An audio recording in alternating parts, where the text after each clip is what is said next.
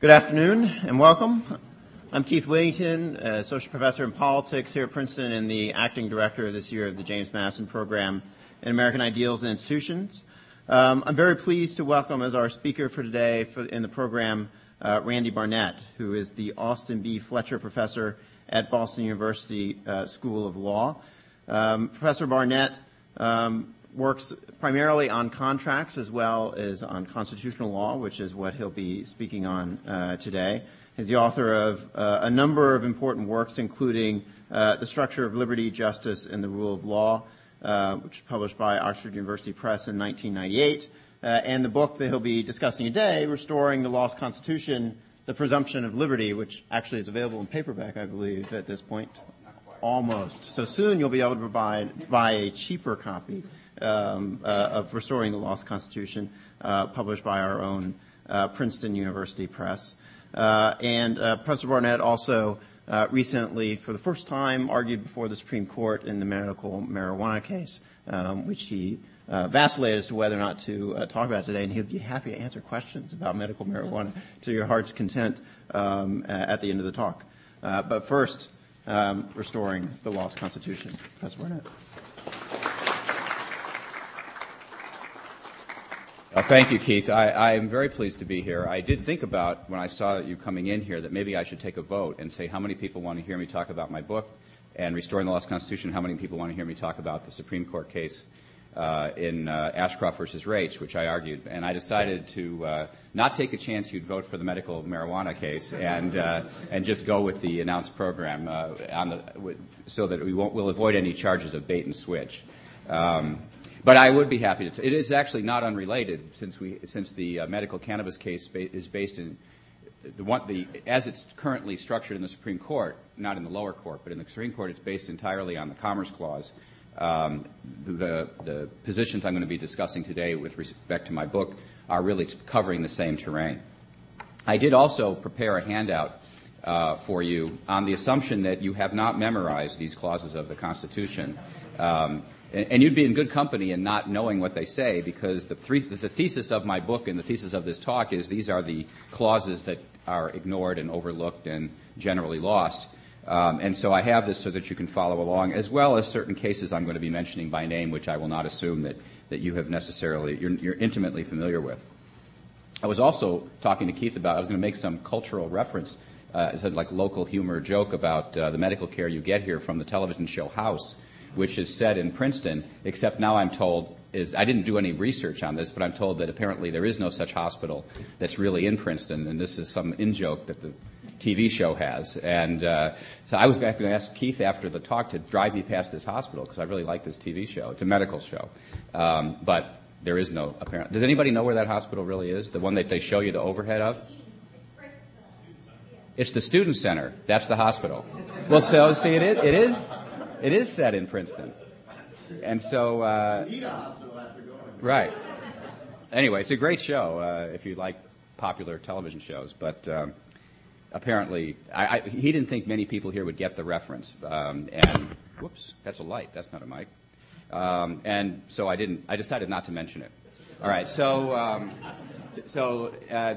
instead, I'll talk about my book, and let's get started. On May 21st, 1972, Laszlo Toth, a 33-year-old Australian geologist, slipped into St. Peter's Basilica in Rome. He dashed past the guards, vaulted a marble balustrade, and attacked Michelangelo's Pieta with a sledgehammer.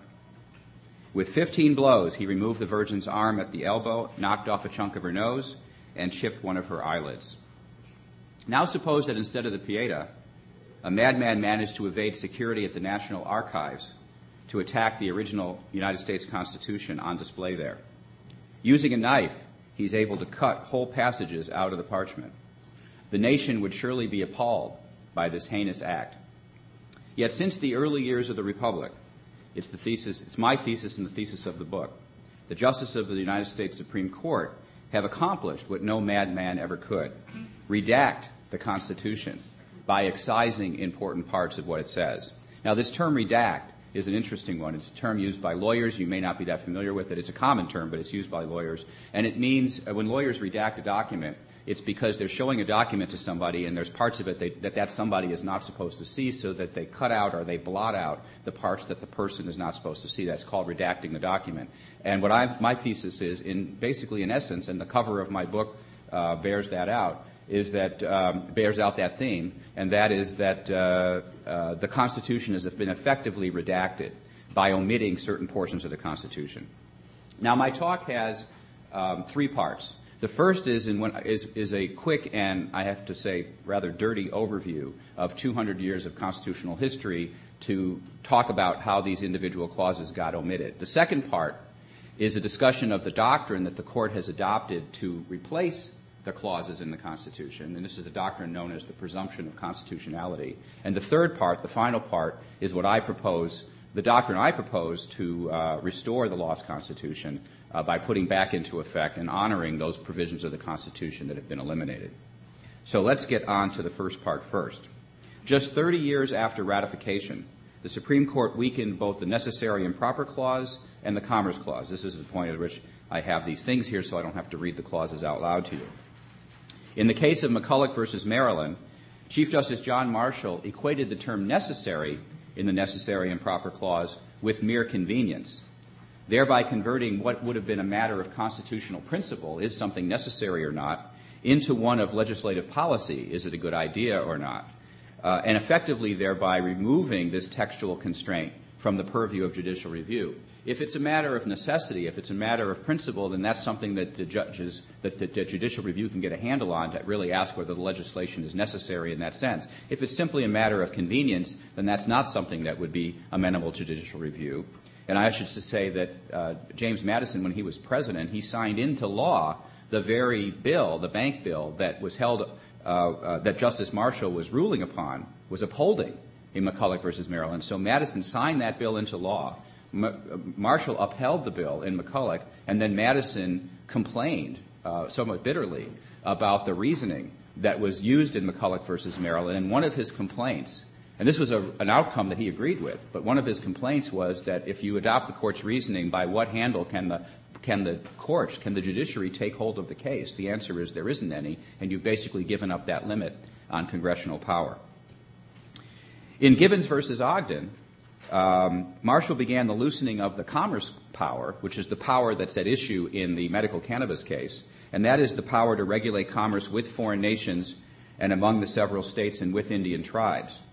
Now, there's a good part of Gibbons that usually is overlooked by courts and by law professors, and that's a part of Gibbons in which John Marshall affirms that the enumeration of these 3 commerce powers, there's actually 3 commerce powers listed there. There's the power of commerce with foreign nations, there's the power among several states, and there's the power with Indian tribes. The fact that there were 3 commerce powers listed there, he says, quote, presupposes something not enumerated, and that something must be the exclusively internal commerce of a state.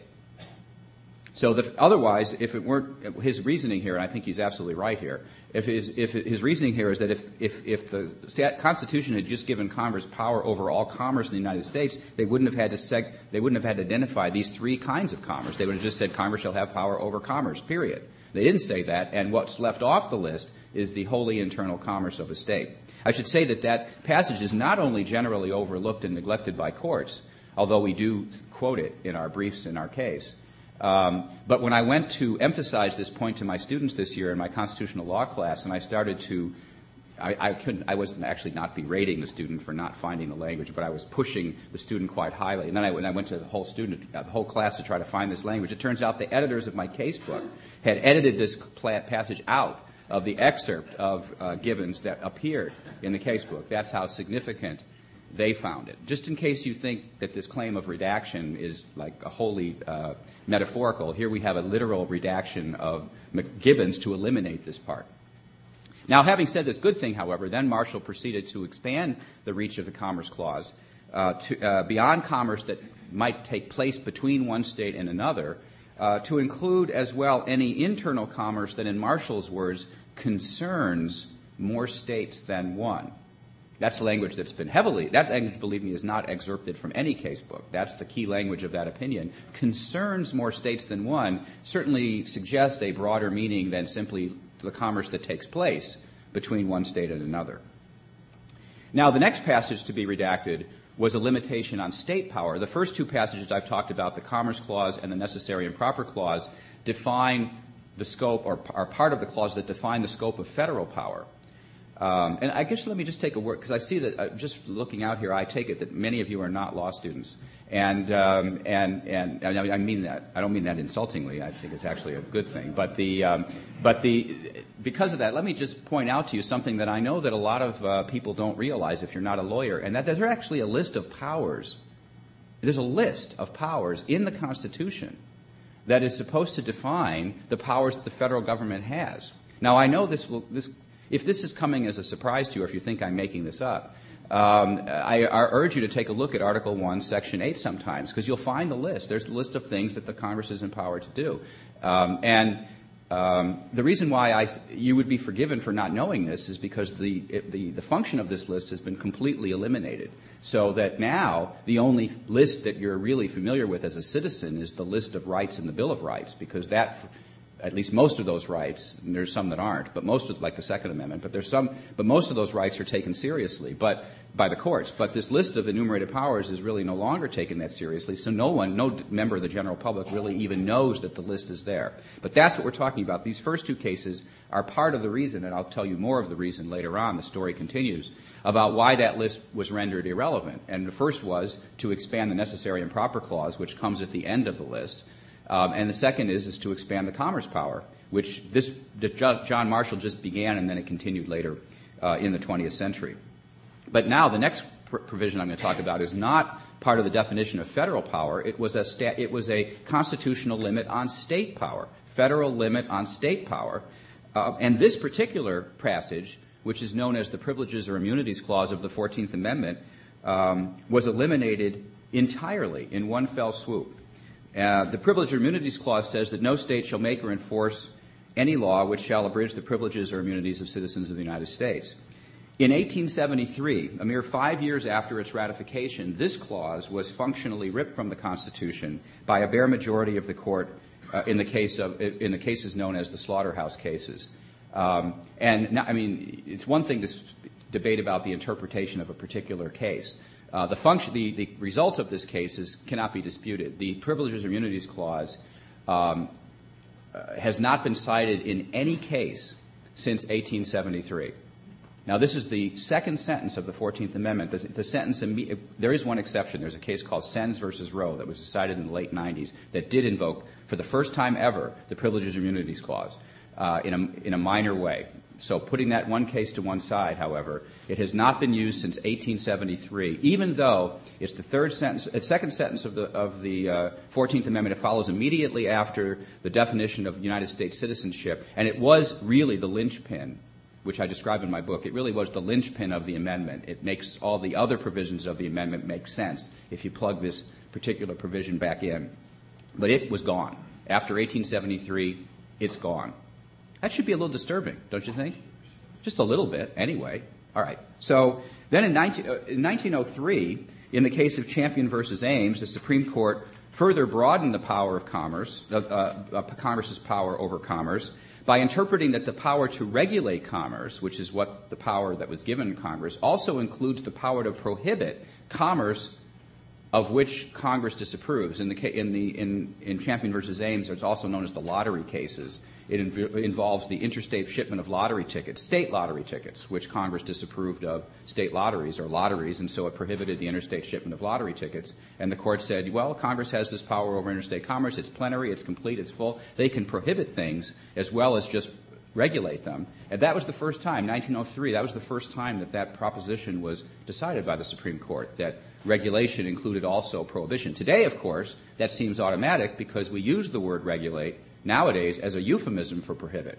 We say regulate this, regulate that. What we really mean most of the time is prohibit it. What it doesn't necessarily mean that. Originally, it could just as easily mean make regular. If you want to do something, here's how you do it. If you want to make a will, you have to have this many signatures. It doesn't say you can prohibit will making, but it regulates it. Now it's true that there were a few cases, particularly cases in the progressive era, such as the now vilified case of Lochner versus New York. Let me just take a show of hands. How many of you have heard of the case of Lochner versus New York? Okay, quite a few of you. Those of you who have heard of it, probably also know that we as law professors who teach at accredited law schools are required, whenever we refer to the case of Lochner v. New York, to refer to it as the infamous case of Lochner v. New York or the now vilified case of Lochner v. New York. We can't just refer to it like it's a Supreme Court case that was decided in 1905. So I conform my conduct to the ethics of my profession and refer to it as the now vilified case of Lochner v. New York. It's true that in this case, the Supreme Court did a terrible thing. Those of you who know about the case know what the terrible thing was. For those of you who do not, I'll tell you what the terrible thing that it did. And in Lochner and cases like Lochner, of which there were not enough, or there were not that many, I should say, what the court did was, on occasion, use the due process clause of the 14th Amendment to demand some justification for state legislation that restricted liberty or the privileges or immunities of citizenship. I can tell by the looks on your faces you're all shocked. So let me just restate that. They demanded that there be some justification for state legislation that restricted the liberties of citizens. There had to be some showing about why this was justified. I know it's shocking that they did this, but don't worry, it didn't last long. But they did do this for a short while.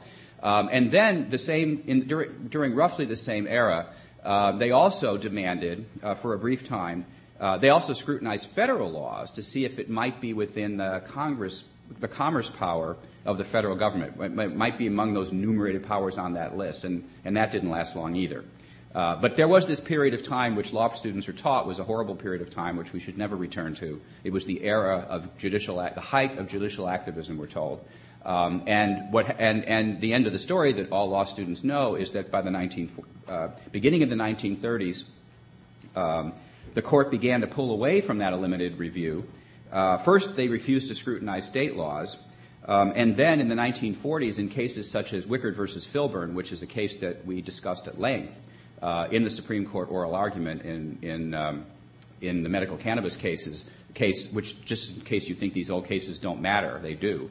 In the cases of Wickard versus Filburn, the court effectively granted Congress a virtual unlimited power under the Commerce Clause power.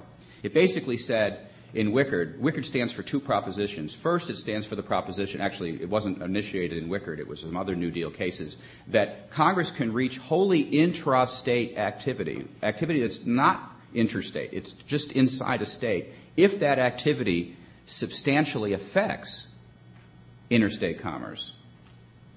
That was the proposition Wickard reaffirms. And then Wickard added to that the way you determine substantial effect is you don't just examine each person's activity by itself, but you basically identify the class of activities, the whole class of activities that this is just one example of, and ask whether the class of activities in the aggregate substantially affects interstate commerce, which is relatively easy to find with respect to almost any intrastate activity. So that's known as the aggregation principle. So after that, between the substantial effects doctrine and the aggregation principle, after Wickard, it was generally assumed and in fact taught by law professors that Congress essentially had unlimited power under the Commerce Clause power. Now, and that situation came to be qualified in the 90s, and I'll tell you more about that later. Now, with the court's virtually limitless interpretation of the enumerated powers scheme, the Commerce Clause and Necessary and Proper Clause, and other clauses as well. Also eliminated from the Constitution was the 10th Amendment, which says the powers not delegated to the United States nor prohibited by it to the states are reserved to the states respectively or to the people. Obviously, if you're going to interpret the delegated powers in a relatively or functionally unlimited fashion, then this provision really makes no sense anymore. It really doesn't mean. Basically, there are no powers not delegated to the United States, and so it just doesn't matter what follows that. Now, this expansive interpretation of the enumerated powers, the Commerce Clause and Necessary and Proper Clause, also violates the first sentence of Article 1, which I don't think I have on the I do. I have it on the top of the list here. It says, all legislative powers herein granted. That's for those of you who think I was lying about the existence of this list because you never heard of it before. All legislative powers herein granted shall be vested in the Congress of the United States. Herein granted is a reference to the enumerated powers that are listed in the Constitution. I should point out that the executive power isn't qualified that way, and the judicial power is not qualified that way. Only the legislative power has that herein granted language. Essentially, this herein granted language means exactly the same thing as the 10th Amendment, which I think is one reason why Madison thought that the 10th Amendment was superfluous of what was in the Constitution already, especially those two words. But those two words are, in effect, gone. They're redacted. They are lost if under the interpretation of the Commerce Clause, the Necessary and Proper Clause, and also other clauses that I haven't talked about, like the so-called Spending Clause, Congress basically has unlimited power. Now, also cut from the text in the 1940s was the Ninth Amendment that reads, the enumeration in the Constitution of certain rights shall not be construed to deny or disparage others retained by the people. Some of you who are reading that language for the first time might find that a revelation, those words actually are in the Constitution. I did not make that up.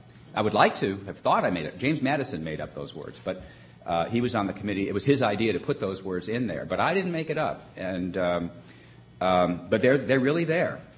And why haven't we heard of them, or why don't we know about them? Why, basically, are there no cases? Virtually no. There are a couple cases, but virtually no cases that have relied upon them.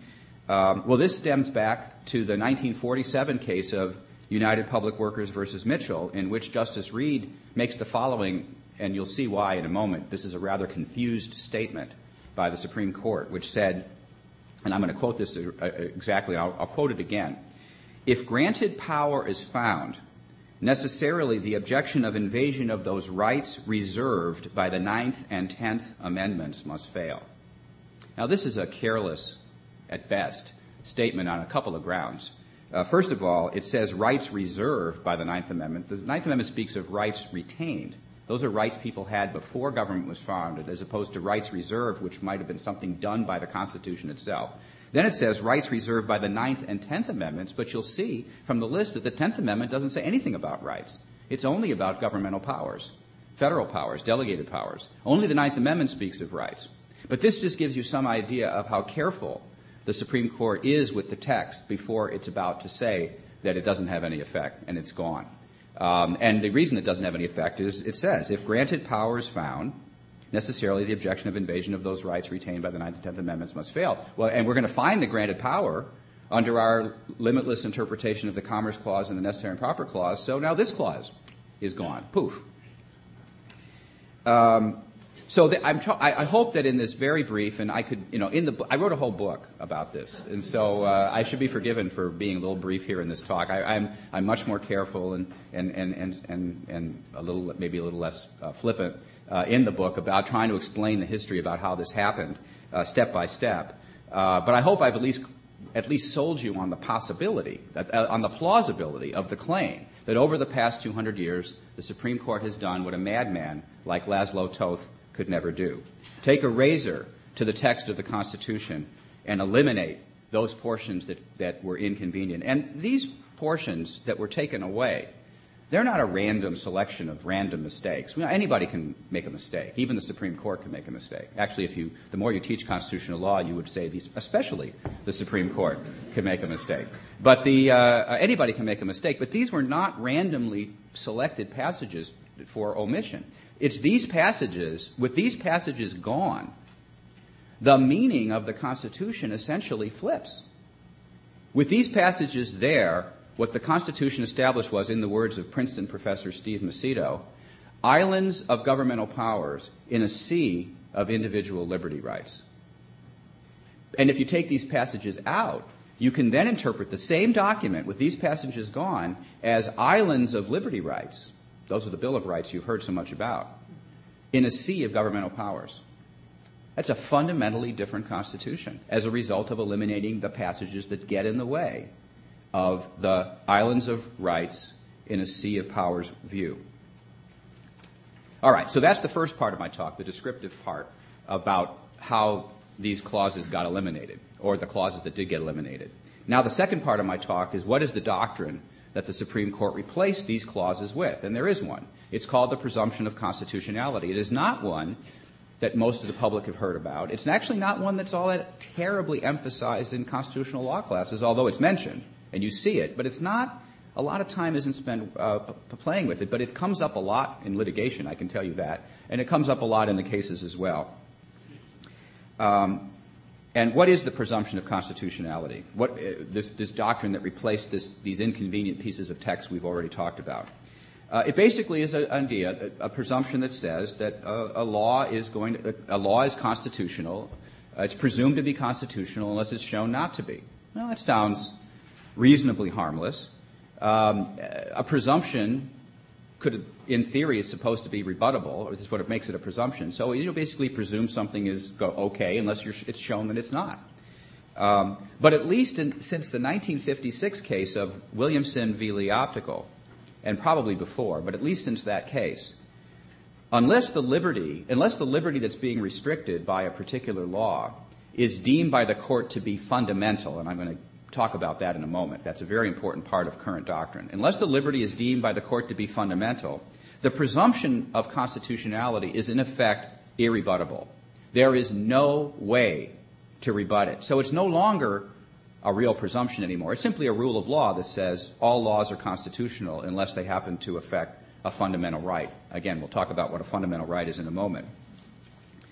In this case, Williamson v. Lee Optical, the opinion was written by Justice William O. Douglas, a fact that I think will be significant in a moment, I'll point out in a moment. And in that case, what he said was, all that Congress has to have by way of justification for passing a law, and states have to have by way of justification for passing a law, it's not necessary that they actually have had a good reason.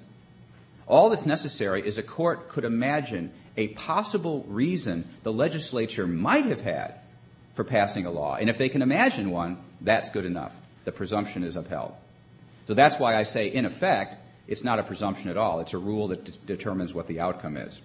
Now, with that degree of deference to legislative power at the state and federal level, what's left of judicial review? Well, you all know there is judicial review. You know justices and judges are striking laws down for being unconstitutional. And if my story is accurate, in which laws should be upheld if a court can think of a possible reason why they might be justified, then there really wouldn't be any judicial review. But you know there is judicial review. So where does judicial review come from?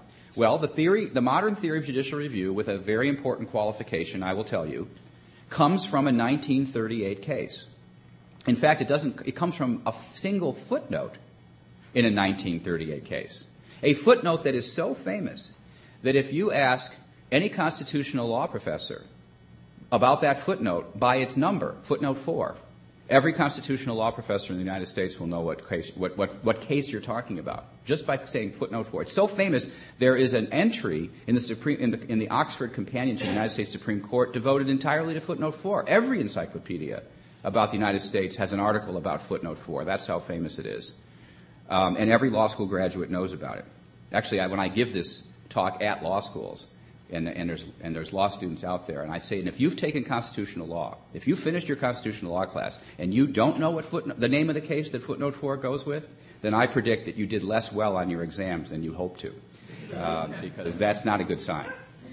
All right, so what is footnote? The name of the case is United States versus Caroline Products. It actually involves, in case you're interested, idle curiosity, and it involved a very public interested statute that attempted to limit the sale of what was called filled milk, which was a product that competed with whole milk in the market. And you can imagine this was a completely public interested piece of legislation that had nothing whatsoever to do with the dairy lobby and the agricultural interests who would have been benefited by these laws. Nothing whatsoever to do with that. But at any rate, in the body of opinion, it talks about the presumption of constitutionality, that the presumption of constitution. Here's what it says. In the body of the opinion, which is normally not read that much. Everybody only cares about the footnote 4. But here's what it says. There may be narrower scope for operation of the presumption of constitution. I've just skipped ahead. That's the first footnote. This is how the footnote starts. The body of the opinion asserts the presumption of constitutionality. And here's how footnote 4 starts. It consists of 3 paragraphs, which are really 3 long sentences. And I'm only going to read the first of these paragraphs because it's the one that has to do with liberty. And it says this. There may be narrower scope for operation of the presumption of constitutionality when legislation appears on its face to be within a specific prohibition of the Constitution, such as those of the first 10 amendments, which are deemed equally specific when held to be embraced by the 14th. All right, let me say that again. It's the first time you've ever heard it, some of you, and it really replaces all of those inconvenient things that are in the Constitution. So let me read it again. It becomes the language is very important. There may be narrower scope for operation of the presumption of constitutionality when legislation appears on its face to be within a specific prohibition of the Constitution, such as those of the first 10 amendments, which are deemed equally specific when held to be embraced within the 14th. This should automatically, you should start be seeing why it is all you've ever heard about are the Bill of Rights, the first 10 amendments, because this is the reason. This is what's pointing you in that, this is what's pointing courts in that direction. It's only the first 10 amendments or some other specific prohibition that matters now. Otherwise, you get this presumption of constitutionality. Footnote 4, therefore, basically describes the modern theory of judicial review with respect to individual liberty. There are two other paragraphs in footnote 4, one of which deals with equality or the protection of what's known as discrete and insular minorities from laws. That's another time in which the presumption of constitutionality could be restricted.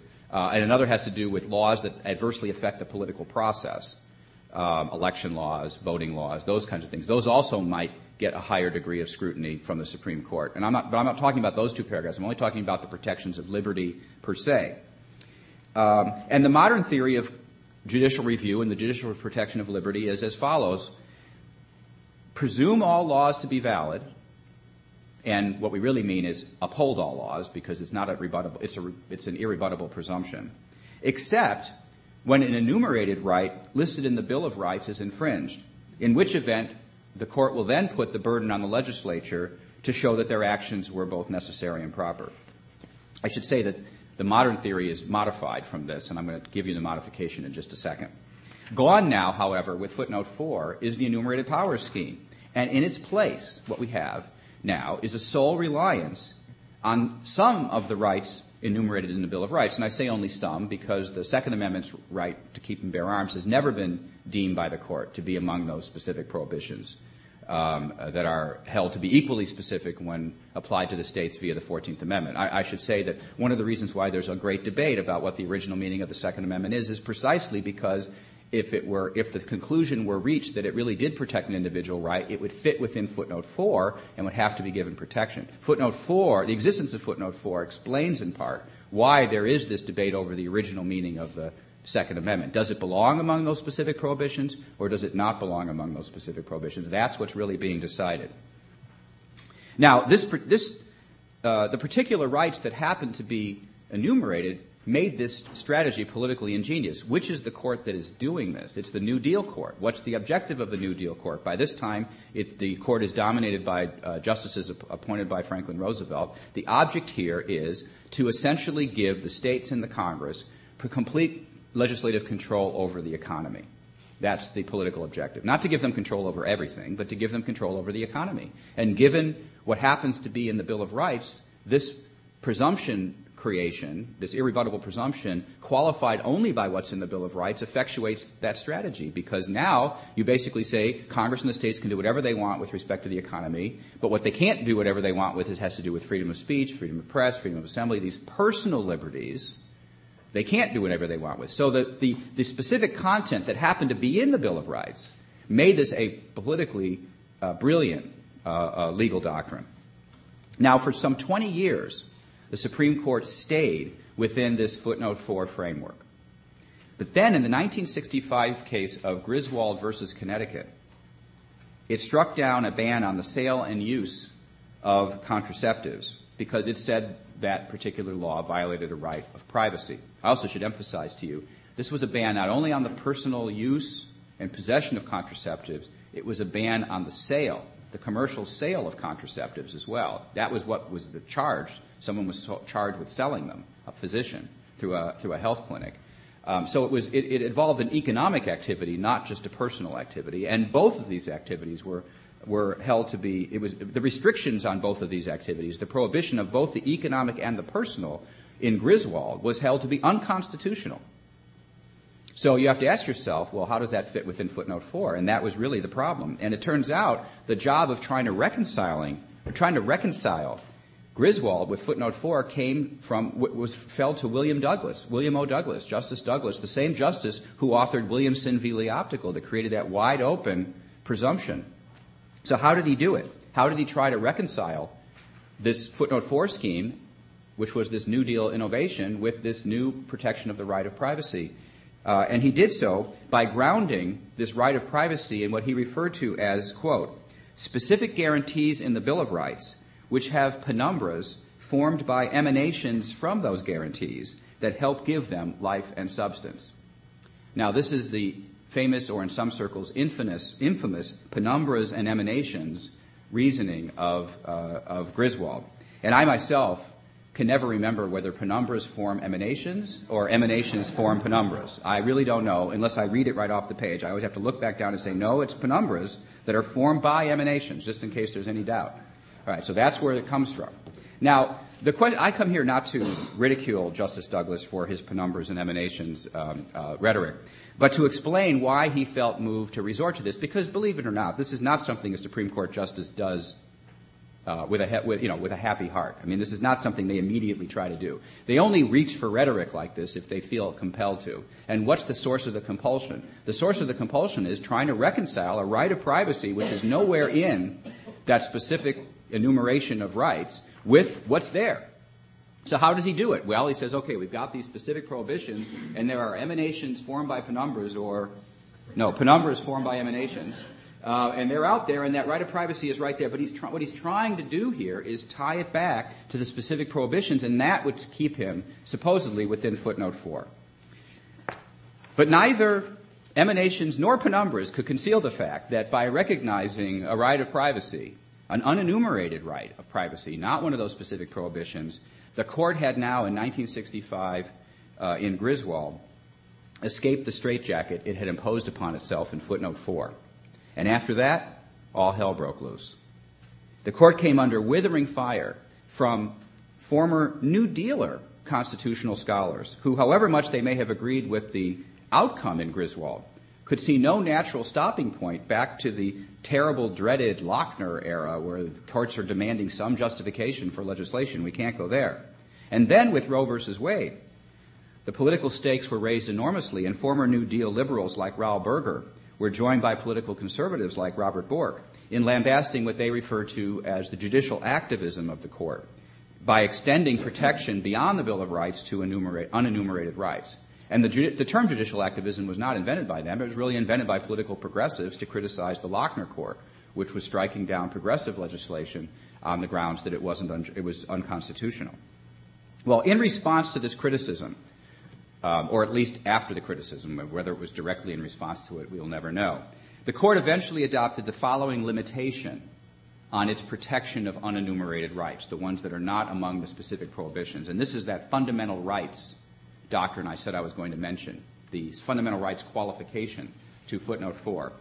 Only those unenumerated liberties which the court concluded were, in its words, deeply rooted in the nation's traditions and history, or, in another formulation, were implicit in the concept of ordered liberty. Those are the two formulations, deeply rooted in the nation's tradition and history, implicit in the concept of ordered liberty. Only liberties that met that requirement would be deemed fundamental. And then if they were fundamental, they'd switch the presumption of constitutionality the way the ones that are written do. But they have to meet that requirement for that to happen.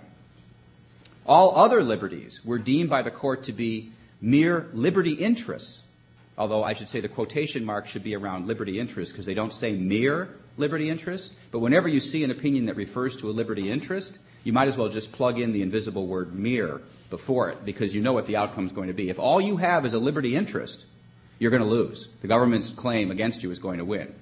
So if you just have a liberty interest in your health, a liberty interest in being free from pain and suffering, so that you might want to use, for example, cannabis to alleviate that, that's not going to reverse the presumption of constitutionality. Not unless you can somehow argue that your right, your liberty is fundamental, because it meets the requirements of deeply rooted in the nation's tradition and history. Now, what this new fundamental rights doctrine did, it actually was by moving beyond footnote 4 this way, it placed courts in the business of having to pick and choose among the unenumerated liberties of the people to decide which were truly fundamental and which were not. Now, that's something that we might say is something that courts are not particularly good at doing. They have to decide, well, these liberties are fundamental and these liberties are not. Now, that's one of the problems with that. Just how you're going to decide, and is it a matter? It's sort of a matter of it's just a preference, perhaps, a policy preference of judges, or leaving them open to criticisms of being activist judges, let's say. But the other sort of hidden problem, which is a serious practical problem with this approach, is generally not that first problem that they have to pick and choose is relatively obvious. But there's a hidden problem that's not as obvious that's really every bit as serious, and that is, and I didn't really fully appreciate it myself until I got involved in this litigation, and that is that the outcome of the fundamental rights analysis depends almost entirely on how specifically you define the liberty being asserted. The more specifically you define the right, for example, let's take an example of a very specific right, the right of homosexuals to engage in acts of sodomy. The more specific you define that right, the more difficult a burden it is to reach, to claim that that right is deeply rooted in the nation's tradition and history, or it's implicit in the concept of ordered liberty. It can easily be ridiculed, especially if it's a liberty that was not protected or was unknown at the time of the founding. Now, liberty as a general matter, of course, is deeply rooted in the nation's tradition and history. Nothing could be more deeply rooted in our nation's tradition and history than a commitment to liberty in general. But any specific liberty that might come under liberty in general is easy to ridicule. And that's the trick. So the outcome of the case will depend almost entirely on how you formulate the liberty, specifically or generally. And let me put this in the context of the medical cannabis case. Now, we have a fundamental rights claim in our litigation. It's not the claim that's before the Supreme Court. We won in the Ninth Circuit on a Commerce Clause claim. We did not win on the fundamental rights. That case is that theory is still out there. But I can tell you what our claims were in the Ninth Circuit, which were not ruled upon by the Ninth Circuit, and that is this: we claimed that there was a fundamental right. The government denied it. All right, that's how we start. Now, what was the fundamental right that we claimed was at issue in our case? We claimed it was a right to be free of unnecessary pain and suffering, and to preserve one's life. The right to preserve one's life and to be free of unnecessary pain and suffering, which is what we believe was at issue at our case. Now, nothing sounds more fundamental to me than that. Nothing sounds more deeply rooted in our nation's tradition and history, and nothing sounds more implicit in the concept of ordered liberty than the right to preserve your life and to be free of unnecessary pain and suffering. All right, that's our theory. What's the government's theory? How do they characterize the liberty at issue? Well, as you might expect, they characterize it as the right to smoke medical dope. Right? Now, if that's the liberty that's being protected, it's harder to see why that's deeply rooted in our nation's tradition and history. Although it turns out that it was only very recently in our history that any effort was made to restrict that use. It was actually a very widely used medicine through most of our history. But put that to one side. It seems ridiculous to claim that the right to smoke medical dope is implicit in the concept of ordered liberty. It's easy to ridicule. So obviously, the outcome of fundamental rights analysis in a due process claim in a real case, in a real lawsuit, will depend entirely on who's right.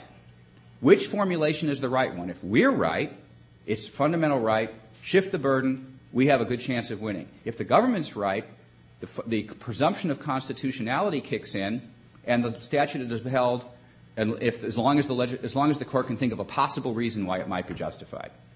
So who's right? It all depends on that, right? Well, the answer is we're both right. We've just stated the liberty at a different level of generality. We've stated it at a very high level of generality. Not the highest. The highest level of generality is just to say liberty. This is a lower level than that, but it's still higher than the specifics of this particular liberty, which has to do with the liberty to smoke medical marijuana, cannabis for medical purposes. We're both right. Well, if we're both right, then how is the outcome of the case going to be decided? It's going to be decided by a free choice that the court can make, that a judge can make, as to which is the formulation of the liberty at stake.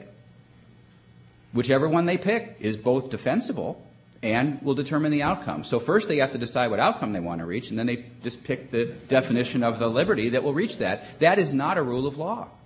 The law, the Constitution, is not determining the outcome. First you decide what outcome you want to reach, and then you can come up with a justifiable a defense of that outcome by defining the liberty the way you want. Well, there's something very, very wrong with that. And in Restoring the Lost Constitution, I explain that. I explain that what's wrong with that. I try to provide a lot more evidence of these historical claims that I'm making than I can do in a lecture like this. And I propose an alternative to the presumption of constitutionality. I think what we should do is scrap the current approach, and I call this current approach footnote 4+, because it's the only thing that really gets protected is these enumerated rights, some of them, and plus any unenumerated rights that the court deems to be fundamental. I say we scrap that way of looking at it, and we adopt in its place what I call the presumption of liberty, which is the subtitle of my book. And what does that mean? Is that we protect liberty across the board the same way.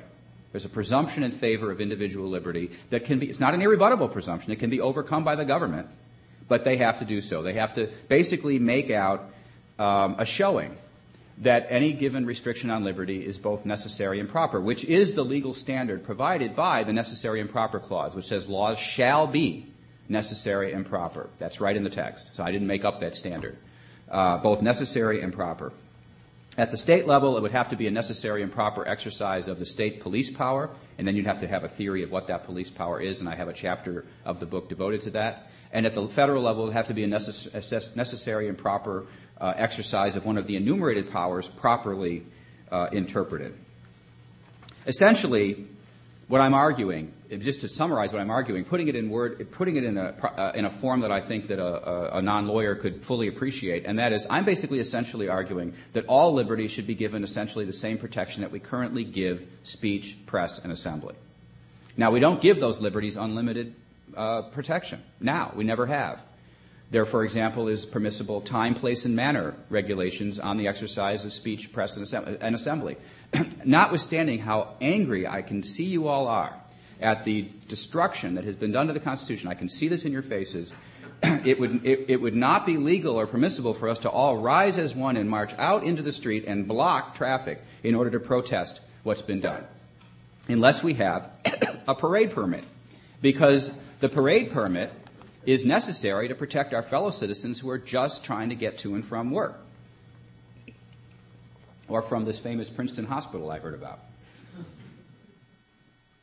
And so we can't do that. And that is that's what's called time, place, and manner regulations. That we have a right to protest, we have a right to assemble, but it is regulated, not prohibited, but regulated in order to protect the liberties of other people. And these regulations are okay, provided for one thing that they are content neutral. They're not discriminating against us because of what we're protesting about. They would apply to everybody across the board, and they're reasonable, and they give opportunities for doing this sort of thing. And I don't think any liberty deserves, I'm not proposing that under the Constitution any other liberty deserves more protection than that, but I don't think other liberties should get less protection than that. I'm basically giving it across the board protection. Now, a mild form of this approach was recently employed by Justice Kennedy in the case of Lawrence versus Texas, which concerns the Texas anti-sodomy law. Now, Justice Kennedy's opinion in Lawrence versus Texas is highly controversial. It's been greatly criticized, particularly by my conservative friends. And I must say, in the interest of full disclosure, that I wrote an amicus brief in Lawrence on behalf of the Institute for Justice, which argued that the statute in Lawrence, the Texas anti-sodomy law statute, was unconstitutional. Now, I believe there's a lot in Justice Kennedy's opinion to talk about. I'm not going to talk about it very much, about that much. We could question. There's a lot we could even criticize in it. So this is not an unqualified endorsement of the opinion. But there are two things that he does in this opinion that are potentially revolutionary if they were followed in other opinions. And I'm not making that prediction. But if they were followed in other opinions, they would be revolutionary. The first thing is that the opinion is not grounded on a right of privacy. It is grounded on liberty. If you read the opinion, the right of privacy is mentioned 4 times in the opinion, usually to refer to the holding of Griswold versus Connecticut or the pleadings of the parties. Liberty and freedom, liberty is mentioned at least 25 times in the opinion, however. It's really about liberty and not about privacy, which is a rhetorical move that Justice Kennedy also made in the 1992 case of Planned Parenthood versus Casey, which upheld in a modified form Roe versus Wade. He shifted from privacy to liberty as his justifying text, which I think is significant. It's significant that you're not just singling out privacy, but you're talking about liberty generally. And the second thing that's interesting and potentially significant about the case is that it protects this liberty without ever having a threshold finding that the liberty in question is fundamental. Now, I've just told you that that's what you're supposed to do as a lawyer. That's what judges are supposed to do. That's what we have to do in our medical cannabis litigation. We have to argue that the liberty in question is fundamental. And only if it's fundamental does it shift the presumption of constitutionality. Now, you've been paying attention. I know you followed me. And now I'm telling you that Justice Kennedy didn't. That's not what he did. In fact, I have a recent article defending my characterization of this case from a criticism called Grading Justice Kennedy. And my thesis of that essay is that if any law prior to Lawrence versus Texas being decided, if any law professor had received Justice Kennedy's opinion as an answer to a final exam question in their constitutional law class, having taught the doctrine as it existed, the best they would have given it was a B for creativity, not necessarily for the quality of its rhetoric, but they would not have given it an A because he would not have demonstrated, the person who wrote this exam answer would not have demonstrated his or her understanding of the fundamental rights doctrine. They would not have proven they heard what the professor was saying in class, that they understood the cases. So therefore, at best, it would get a B. I give him an A because, it's not a final exam question. He's actually he's writing for the Supreme Court. They're entitled to change the rules. And I don't know, in fact, if they have changed the rules. We'll only know if it's done a number of other times. But what he does in this case is certainly different. He identifies it as liberty, not privacy. And without identifying the liberty as fundamental, he then shifts the burden to the legislature to justify what it did as reasonable or justified. And then he finds it was not justified. Now, there's a lot to be said about this. I'm not going to say too much more about it. A lot to be questioned about this. For example, how much justification was necessary. Was he right to find no justification? Maybe he was wrong. Maybe there really was a justification. But what's interesting to me is not so much whether there was or was not a justification, but the fact that the state had the burden of justifying what it had done, even though the liberty was never defended by the court as being a fundamental one. That essentially, in practice, is the presumption of liberty, which I'm proposing be done all the time. We turn to the state and we ask them if they're restricting liberty, if that's what they're doing. And there's, by the way, lots of things the government does that does not restrict liberty. But if what they're doing is telling you, me, or someone else what they may or may not do, it's okay for them to do it if they can justify it, but the burden is on them to justify it. The burden should not be on us to explain why the particular liberty that we have is somehow fundamental. All right, let me now close by emphasizing the following point.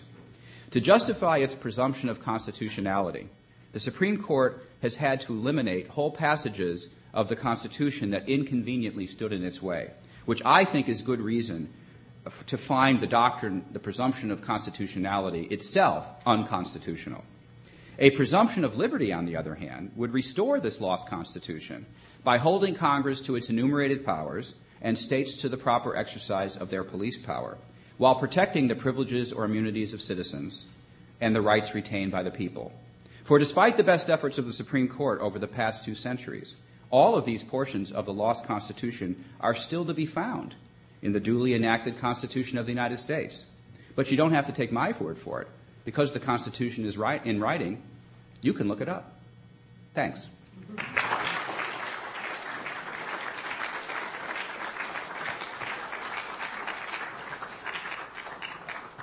Thank you very much. I'm particularly glad that Professor Barnett was able to talk some about Lawrence because, as some of you know, it was just a few weeks ago when we had another guest here speaking about Lawrence and characterizes the worst opinion ever written by the Supreme Court. He would have given it less than a B. But he did give it credit for creativity, I think. It just didn't count for much in his particular judgment. I also have to apologize to Professor Barnett because in my introduction to him, I was off message and referred to the M word when I should have been saying medical cannabis. So I will have to get straight on that and remember that, especially now that I've agreed to be on a panel discussing the case. I have to make sure my terminology is always correct when talking about it. We do have time for questions. It is a Madison program tradition to take the first questions, if there are any, from students in the audience before we open it up more broadly, so I won't be checking ID, but nonetheless.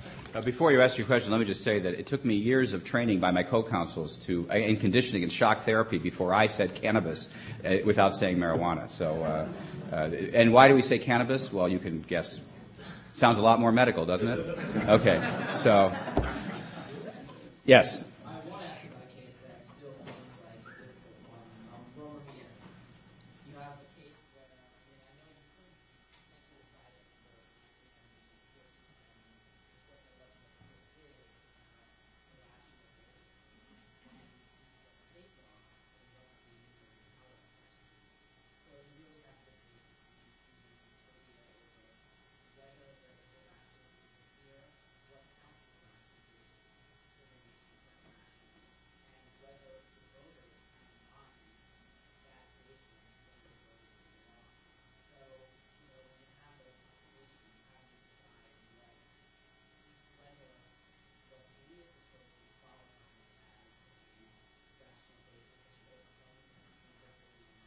Well, I'm going to do something I hate to do, and I almost never do, but I'm not going to answer the question. And the reason I'm not is because I find the issues in Rome are very difficult. I find it very complicated. For one thing, you're talking about a constitutional amendment to the Colorado Constitution, and they're trying to protect people from claims of discrimination. For example, private property owners from being held to be guilty of discriminating when they let, for example, their own property out to people on the basis of sexual orientation. And it's such a complicated issue that to explain it to the satisfaction of the whole audience, I would have to get into something. And my own views on the subject are rather conflicted as well. So I just think that at this point it's just too complicated and difficult, and not just complicated, but also difficult to be something that would be accessible to most of the audience, if you'll forgive me. I don't hardly ever do that, and now it means that I can't do it again in this talk. So I hate to pull that one out, like for the first question, because then you never know whether the nuclear option is coming next, and I may need it again. We'll allow you to phone a friend. Okay, yeah, great. Other student questions? That completely deterred all student questions. Yeah, so all right, yes. Any other students can stump you. How do you justify the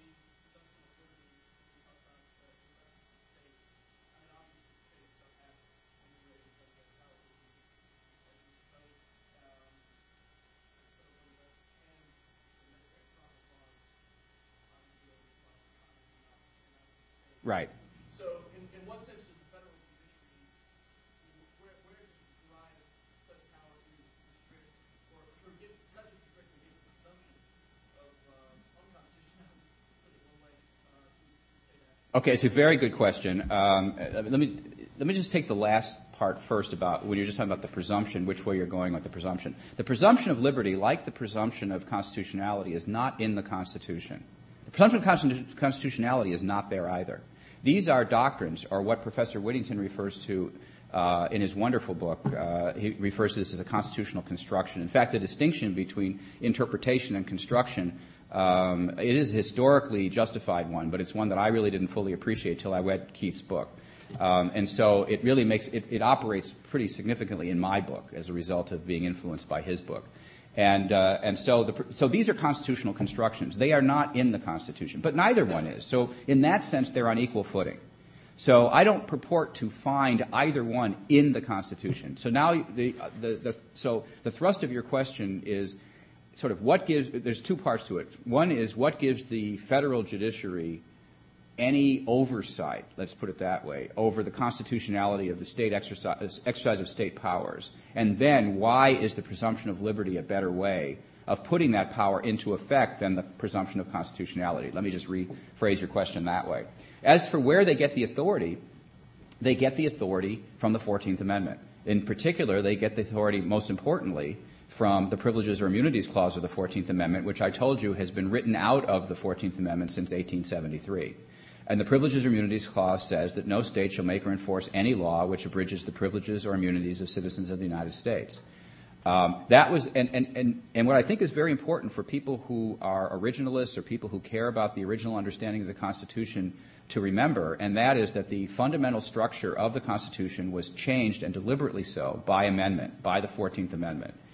Before the 14th, and this is for the benefit of those of you who haven't studied constitutional law, before the 14th Amendment, there was no reason why anybody but a state court had to have any theory of what appropriate state power was.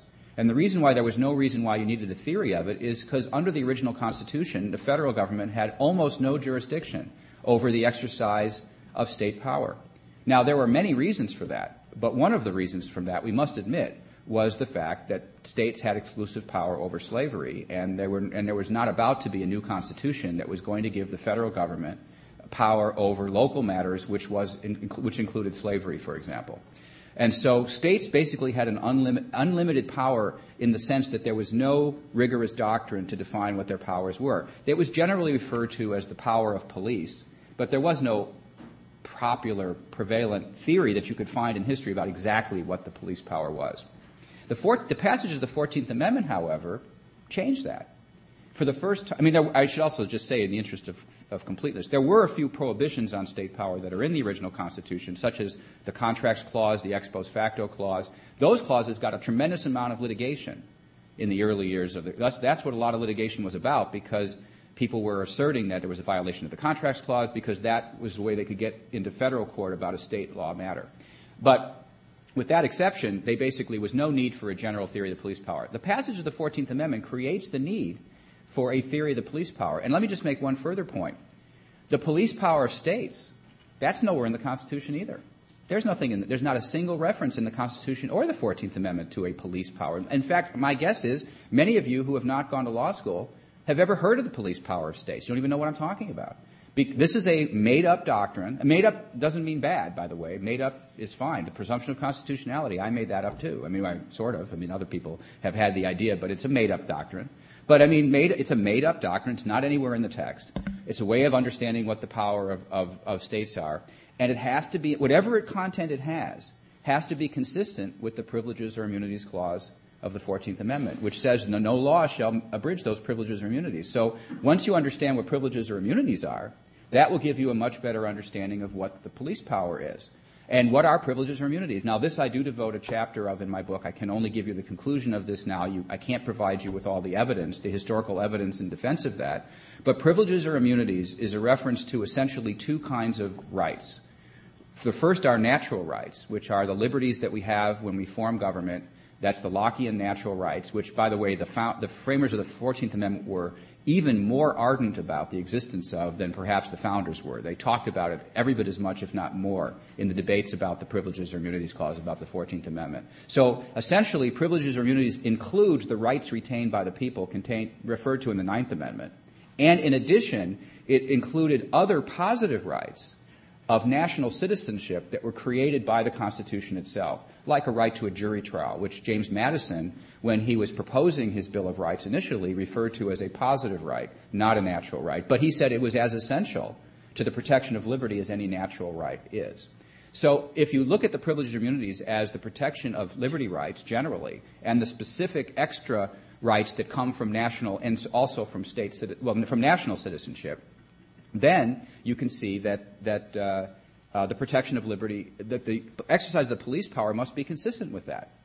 And the way I believe we protect liberty, the way we protect the enumerated liberties, like the freedom of speech and the freedom of the press, and I should also tell you that the framers of the 14th Amendment were particularly interested in protecting the right to keep and bear arms, because that was a right they felt was essential to have white Republicans and freed blacks in the South protect themselves from terrorist violence, which was going on, in fact, ultimately triumphed and caused the withdrawal of federal troops from the South, much as some urged the troops be withdrawn from Iraq because of terrorist violence. And that was actually worked in the South. They thought the right to keep and bear arms was a very important way for these people to protect themselves and also to inflict enough violence on the people who were attacking them that law enforcement would get in the middle and stop both sides from fighting, which is what they wanted. So once you have this protection of liberty, once you realize that's what the privilege of immunities are, there's absolutely no justification for distinguishing some from others. And then I think that's what makes the presumption of liberty more consistent with the presumption of constitutionality. But you don't base it on substantive due process? No, actually, let me just say a word about substantive due process. It's a very interesting subject, which is easier to explain after giving my lecture than beforehand. First of all, how many of you I need to keep taking hands because I just want to get a sense of what my audience is. How many of you have heard of the phrase substantive due process? Okay.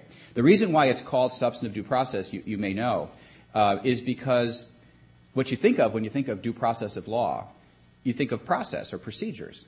And substantive due process protects substantive rights, like the right of privacy and that sort of thing. That's under for example, I said to you that our fundamental rights claim in our Ninth Circuit petition is a due process claim. That's it, because under current doctrine, that's what it must be. It must be a due process claim. Well, here's how that happened. Substantive due process is a distortion of the original meaning of the Due Process Clause. I should also tell you our current interpretation of the Equal Protection Clause is also a distortion of the original meaning of that clause. And here's why. When the slaughterhouse cases pulled the Privileges or Immunities Clause out of the 14th Amendment, it left a gaping hole. There was a coherence to the 14th Amendment that was destroyed by the slaughterhouse cases. And the coherence was this. What did the Privileges or Immunities Clause say? The state shall not make or enforce any law which abridges the privileges or immunities of citizenship. It referred to laws.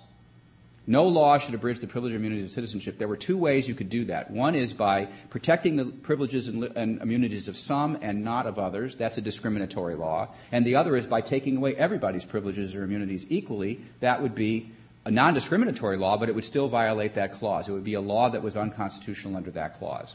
Now, once you had a constitutional law, a law that passed scrutiny under the Privilege or Immunities Clause, what's the function of the next two provisions? Well, then you have the Due Process Clause, which says, nor shall any person be deprived of life, liberty, or property without due process of law. What does that mean? That means when you apply these proper non-discriminatory laws that don't unjustly violate liberty, restrict liberty, to particular individuals. And what do you do when you apply laws to particular individuals? What are the three things you do to somebody? You can fine them by taking away their property, you can incarcerate them by restricting their liberty, or you can execute them and take away their life. That's life, liberty, and property. Those are the three ways that you can use law to hurt somebody, right? That it said no person shall be deprived of life, liberty, or property without due process of law. So you need procedures to ensure that that's the right person to which this otherwise constitutional law that passed privileges or immunities test is being applied. So what then is the Equal Protection Clause about? The Equal Protection Clause is about protection. That's what it's not about equal laws, because that's what the Privilege or Immunities Clause is about. The Privilege or Immunities Clause says you should not have discrimination in the protection of privileges or immunities. But the Equal Protection Clause is primarily about making sure that everybody has the protection of the laws under a circumstance in which people in the South in particular were being denied the equal protection of the laws. You had a perfectly proper law against murder, and yet some people are being lynched and not getting the protection of the laws. So in a sense, the Privileges or Immunities Clause was primarily, but not exclusively, aimed at legislatures, telling them what they should do. The Due Process Clause was primarily, but not exclusively, aimed at the judiciary, telling it what it should do. And the Equal Protection Clause was primarily, but not exclusively, aimed at the executive branch, telling it what it should do. Now, you had this perfectly coherent scheme that was adopted, and the framers of that scheme understood it perfectly well. When they debated future civil rights bills before the slaughterhouse cases, they used it quite this way. It's only after the slaughterhouse cases they started, smoke coming out of their ears, and they didn't know what to do because part of it has been gutted, and they were there when they passed it, and they were trying to make it come out right. So ultimately what happened is about 15 years after the slaughterhouse cases, when the court personnel changed and people who were more sympathetic with the original understanding, the original meaning of the 14th Amendment came on the court, they tried to restore partially the meaning of the 14th Amendment by expanding the Due Process Clause to include the protection of rights, essentially by saying, look, it's part of the due process of law that it be within the power of the lawgiver. And so judicial review is part of the due process of law. Judicial review to make sure that the law is within the proper scope of governmental power is therefore part of the due process of law. That's the substantive part. And then they also expanded the Equal Protection Clause to include scrutiny of discriminatory laws, for example. So what you had is you had sort of a non-originalist expansion of the Due Process Clause and the Equal Protection Clause to partially compensate for the absence the now absence of the Privileges or Immunities Clause. And that has been done in other areas as well. There's been a number of other efforts to compensate for redacting the Constitution over here and then having to do something else over here. You see it also in the Rehnquist Court's so-called 10th Amendment jurisprudence, which even the court admits doesn't have much of anything to do with the original meaning of the 10th Amendment. But what they're trying to do is once you've given Congress unlimited power over the national economy and the states, governments, are operating within that national economy, if you were to apply the same doctrine to the states that get applied to the Oakland Cannabis Buyers Cooperative, basically the states would all be subject to complete regulation by the federal government. In order to prevent that from happening, they say, no, we protect states, we carve out states, we protect states specially. Well, that's not an originalist reading of the 10th Amendment at all. The 10th Amendment doesn't talk about protecting states' rights. It talks about limiting federal power. It actually refers not only to states' powers, but the powers of the people, too. It says states or the people at the end of it. But what they've done is they've carved this out to protect the states from this over-interpretation of the Commerce Clause. So they've That's a step in the right direction, but it's not. It's only a partial step. What it introduces, what the substantive due process doctrine introduces into the Constitution is, first of all, it legitimates non-originalist interpretation, because this interpretation of the Due Process Clause and Equal Protection Clause can't be justified on originalist grounds. So, therefore, you shouldn't be an originalist because you believe in those things. You shouldn't do that, and those things. And on the flip side is it just undermines the legitimacy of protecting the privileges or immunities of citizens by means of, because you've got this weird doctrine, substantive due process, which cannot be historically justified. So it really distorts. In the course of taking a step in the right direction, it really distorts matters overall. Yes. I'll try to make my answers shorter than that one, but that really was a major question, a very important one. You noted on one of your talks that you thought that liberty should receive the same protection as that you really said that freedom is Right.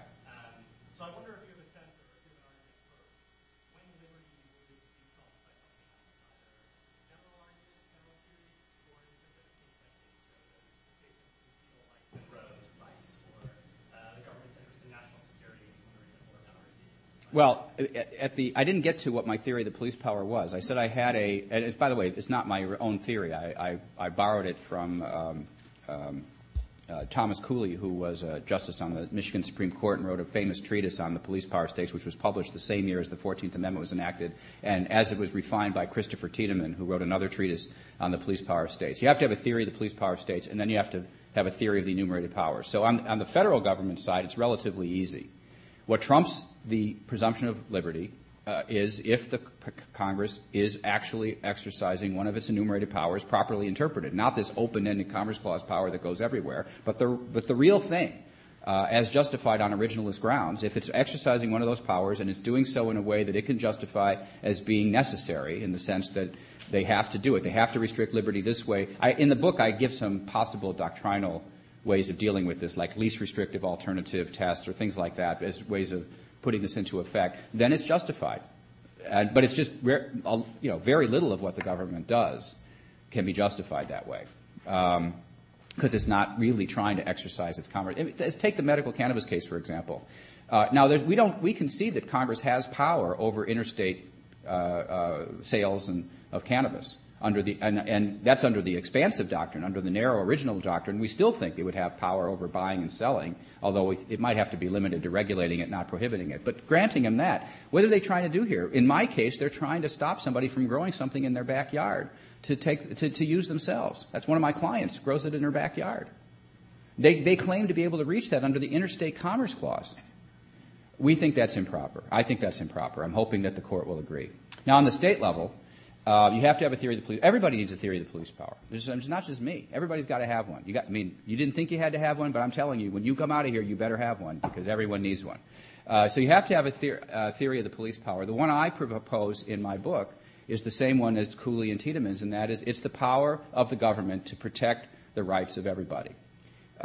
Essentially, unless a law can be justified restricting your liberty on the grounds that it's protecting the rights of someone else, then you'd have to say what that right is.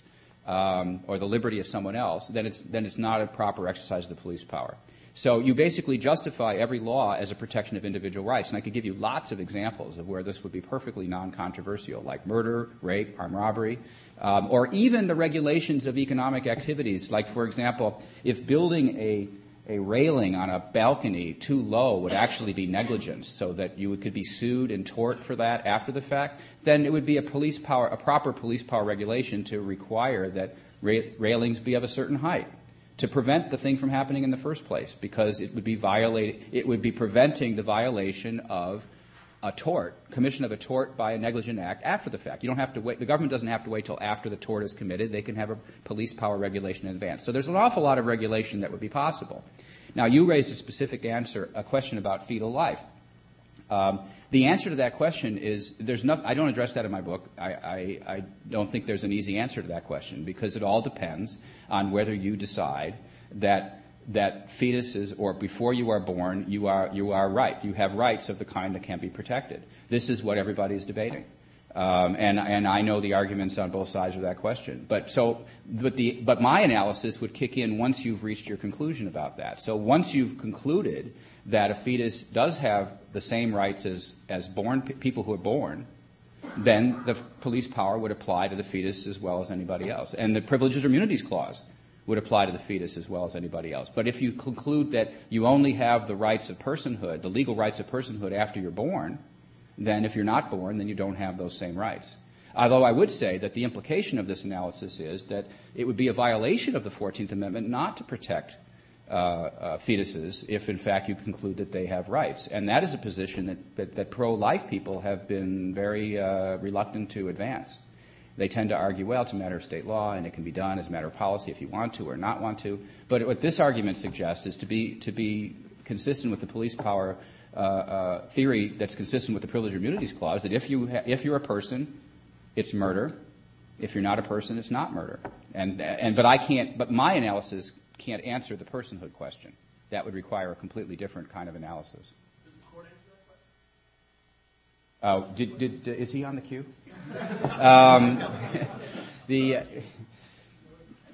That's a tough question as to who answers the question. I think ultimately, when it comes to a constitutional decision of this magnitude, I think ultimately, if it's a question that can be answered based on the original meaning of the Constitution, I think it should be answered ultimately by a court, if there happens to be an answer to that question.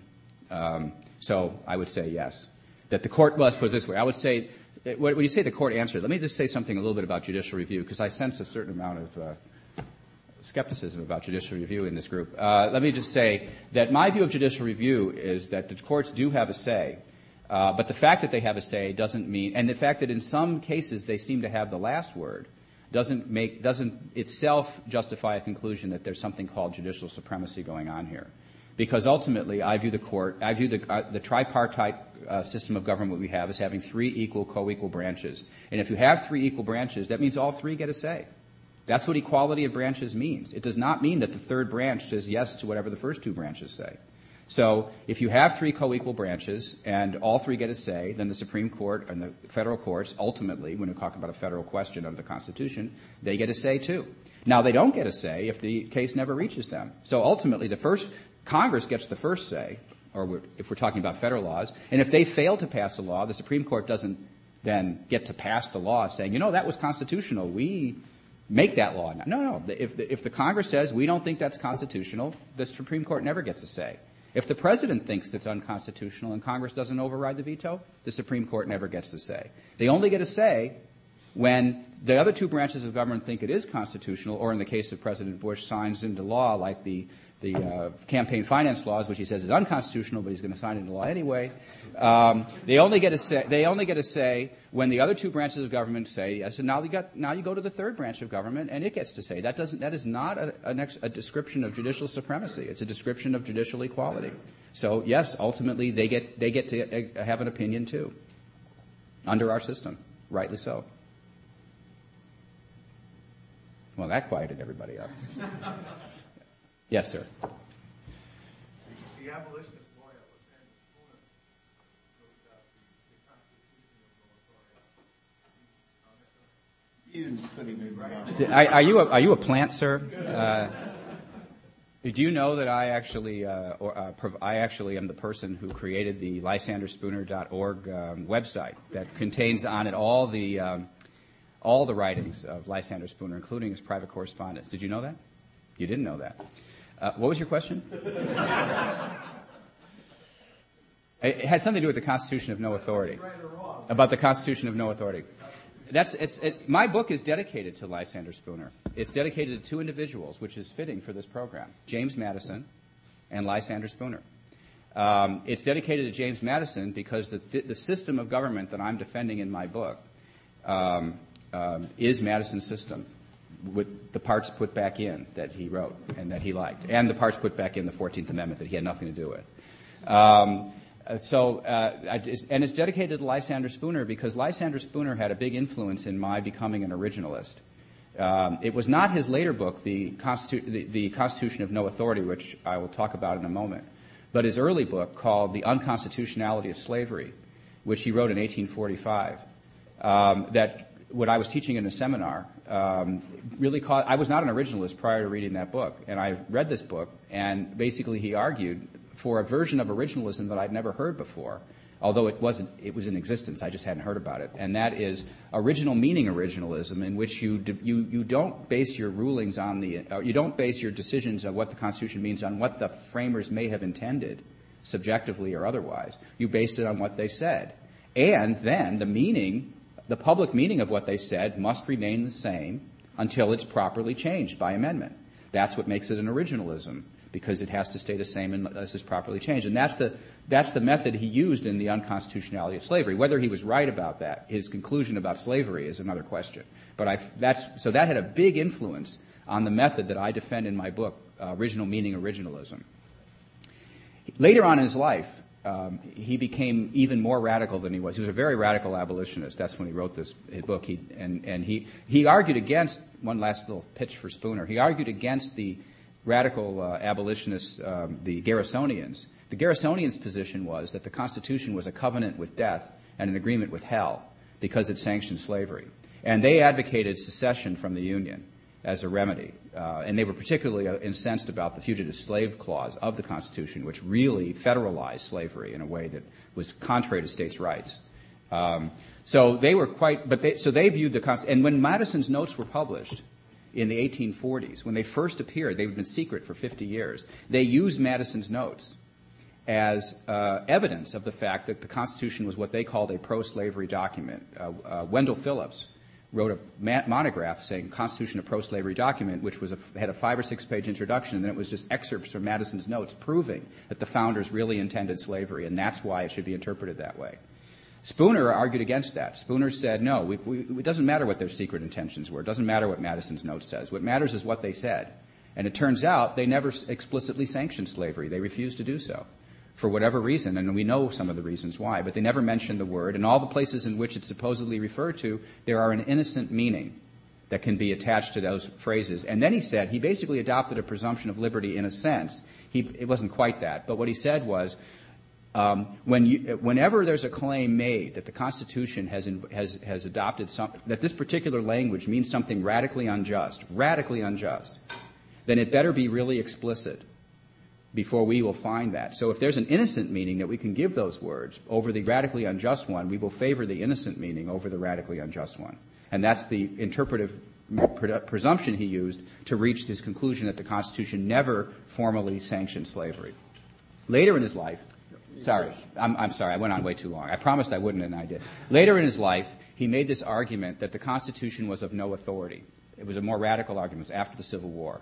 And the argument was premised on the argument, and I think it's sort of the irrefutable argument, that the Constitution lacked the consent of the governed that it claimed to have. And because nobody really did consent to it at the time, no one could consent to it now, it hasn't been consented to. The whole first part of my book is an answer to that challenge, answer to Spooner's challenge.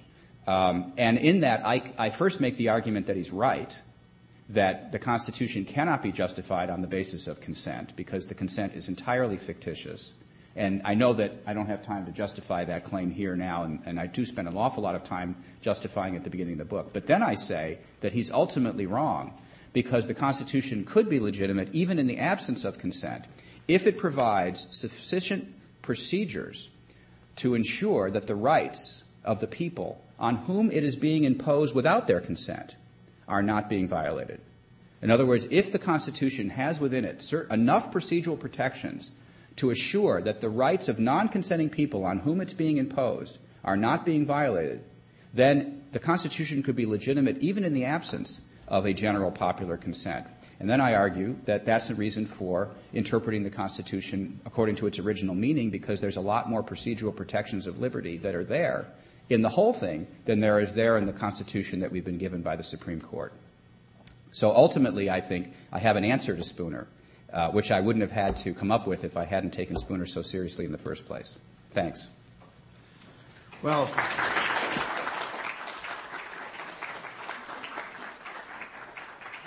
I suppose Lysander Spooner is such a popular figure that we had to expect him to come up, even regardless. So we'll trust that you're not a plant, sir, and that Professor Barnett has not paid you to raise his name here in the Masson program. But thank you very much, Professor Barnett. Thank you very much for coming today. We have a reception just outside, as always, and you're welcome to partake of that. And I hope you'll be here for future Madison Program speakers later this semester.